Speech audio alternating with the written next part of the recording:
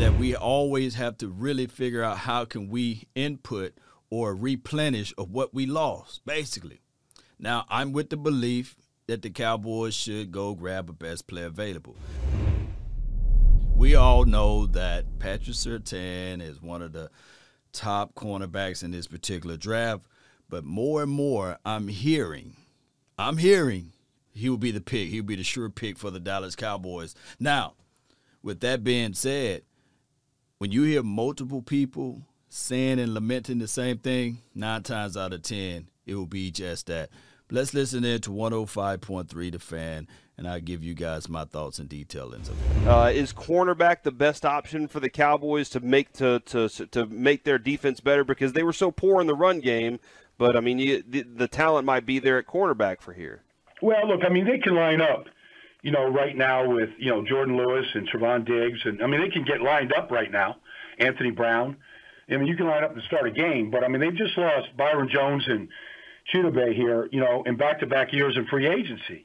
I mean, they were 2 really good players. At some point, you've got to restock positions with good players. I love Patrick Surtain. I can't find really any fault with him. You never have to worry about him. He wants to be great. His dad was a good player. I mean, he's been well coached. If he's there at 10, I don't know how the Cowboys are going to turn him down, to be honest with you. We've never had a draft in the modern era since 1967. We never had a draft that didn't have a defensive player go in the top 10. And we may have that this year. If the Cowboys don't take a defensive player, because I don't see one going before then. So, with all that being said, it seems as if, though, Patrick Surtain will be the top defensive player that's left on the board for the Cowboys to go scoop up and pick up. Now, everybody knows that this right here, Cowboy Nation, best player available. Now, team needs. We absolutely need a defensive back. Cheeto Wuzier is gone, and just like what Brian Baldinger said, as well as Byron Jones left the year before. So that's a rotational situation that we always have to really figure out how can we input or replenish of what we lost, basically. Now, I'm with the belief that the Cowboys should go grab a best player available. But as far as on this particular defensive board, who is the top defensive guys that's left? Do you really put Patrick Surtain in front of these guys that I'm finna mention out, like the Parsons, right? Because Micah Parsons, his draft grade might still be higher than Patrick Surtain. I think that some people, believe it or not, still have Caleb Farley above Patrick Surtain. Although Caleb Farley didn't play last season, everybody know he had those injuries and these sorts of things. Quiddipe. His draft grade might be higher than Patrick Surtain.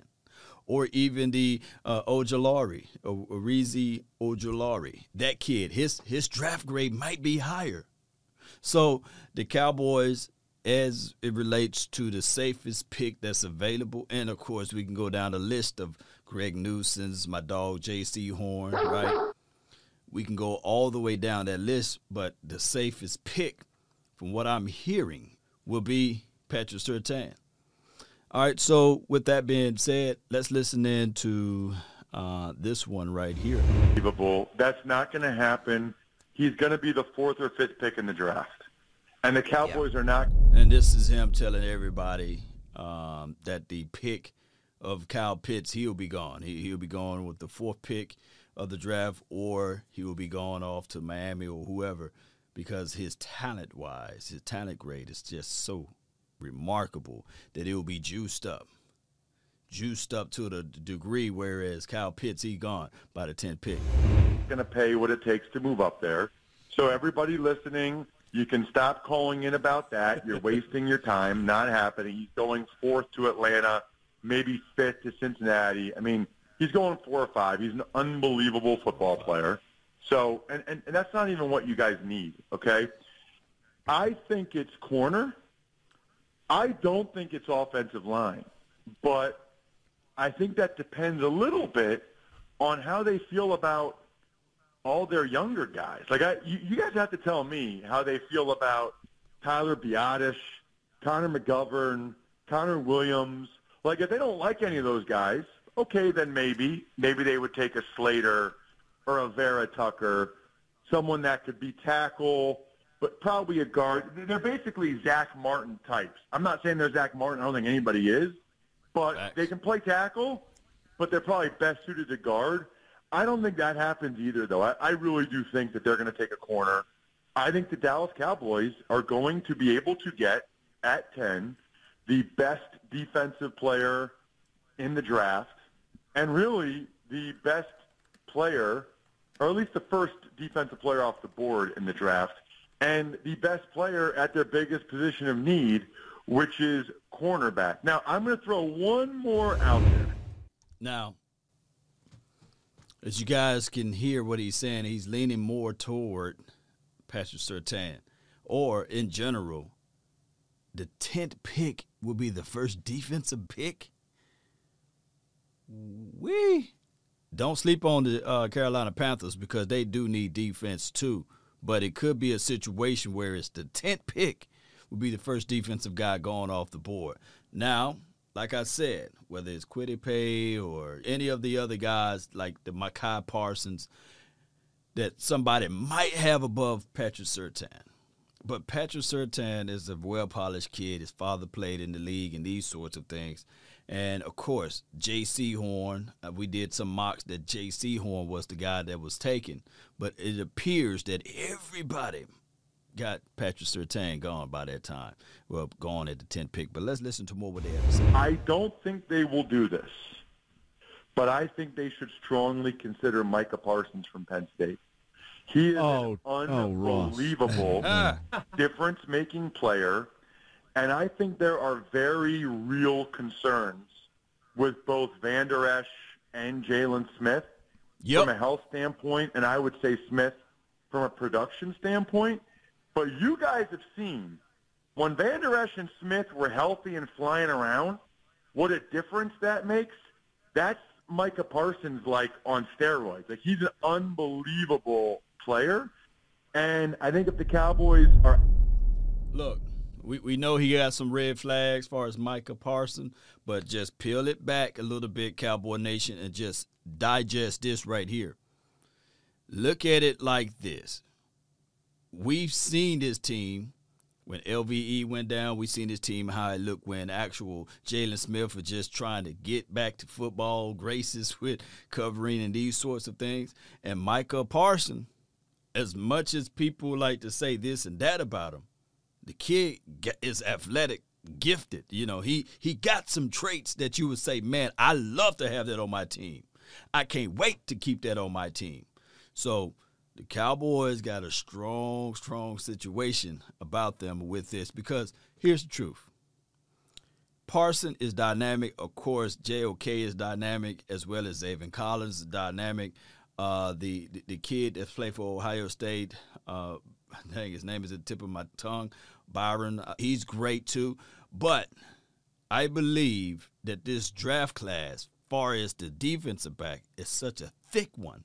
It's so many of those guys in this draft that if you look at it and say, okay, I'm going to take the best player available, man, it could be Parsons. But let's listen to what he is going to say all about this.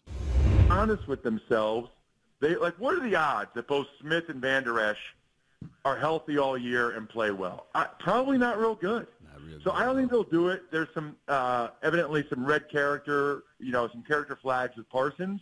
But that would be the one kind of wild card I'll throw into the mix for Dallas. He doesn't believe he believes that linebackers are the running backs of defense, that they do not matter, and that you should not and cannot take one that early in the draft. Response. Hold on a second. Get him. You guys watch the Dallas Cowboys play football, right?